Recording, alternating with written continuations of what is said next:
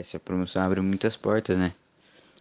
É uma oportunidade única e se eu vencer, eu espero conseguir ficar no exterior, jogar bola, até mesmo profissionalizar, que sempre foi o meu sonho. Estudar lá, fazer uma boa faculdade e jogar bola, né? Que é o que eu sempre quis pra minha vida.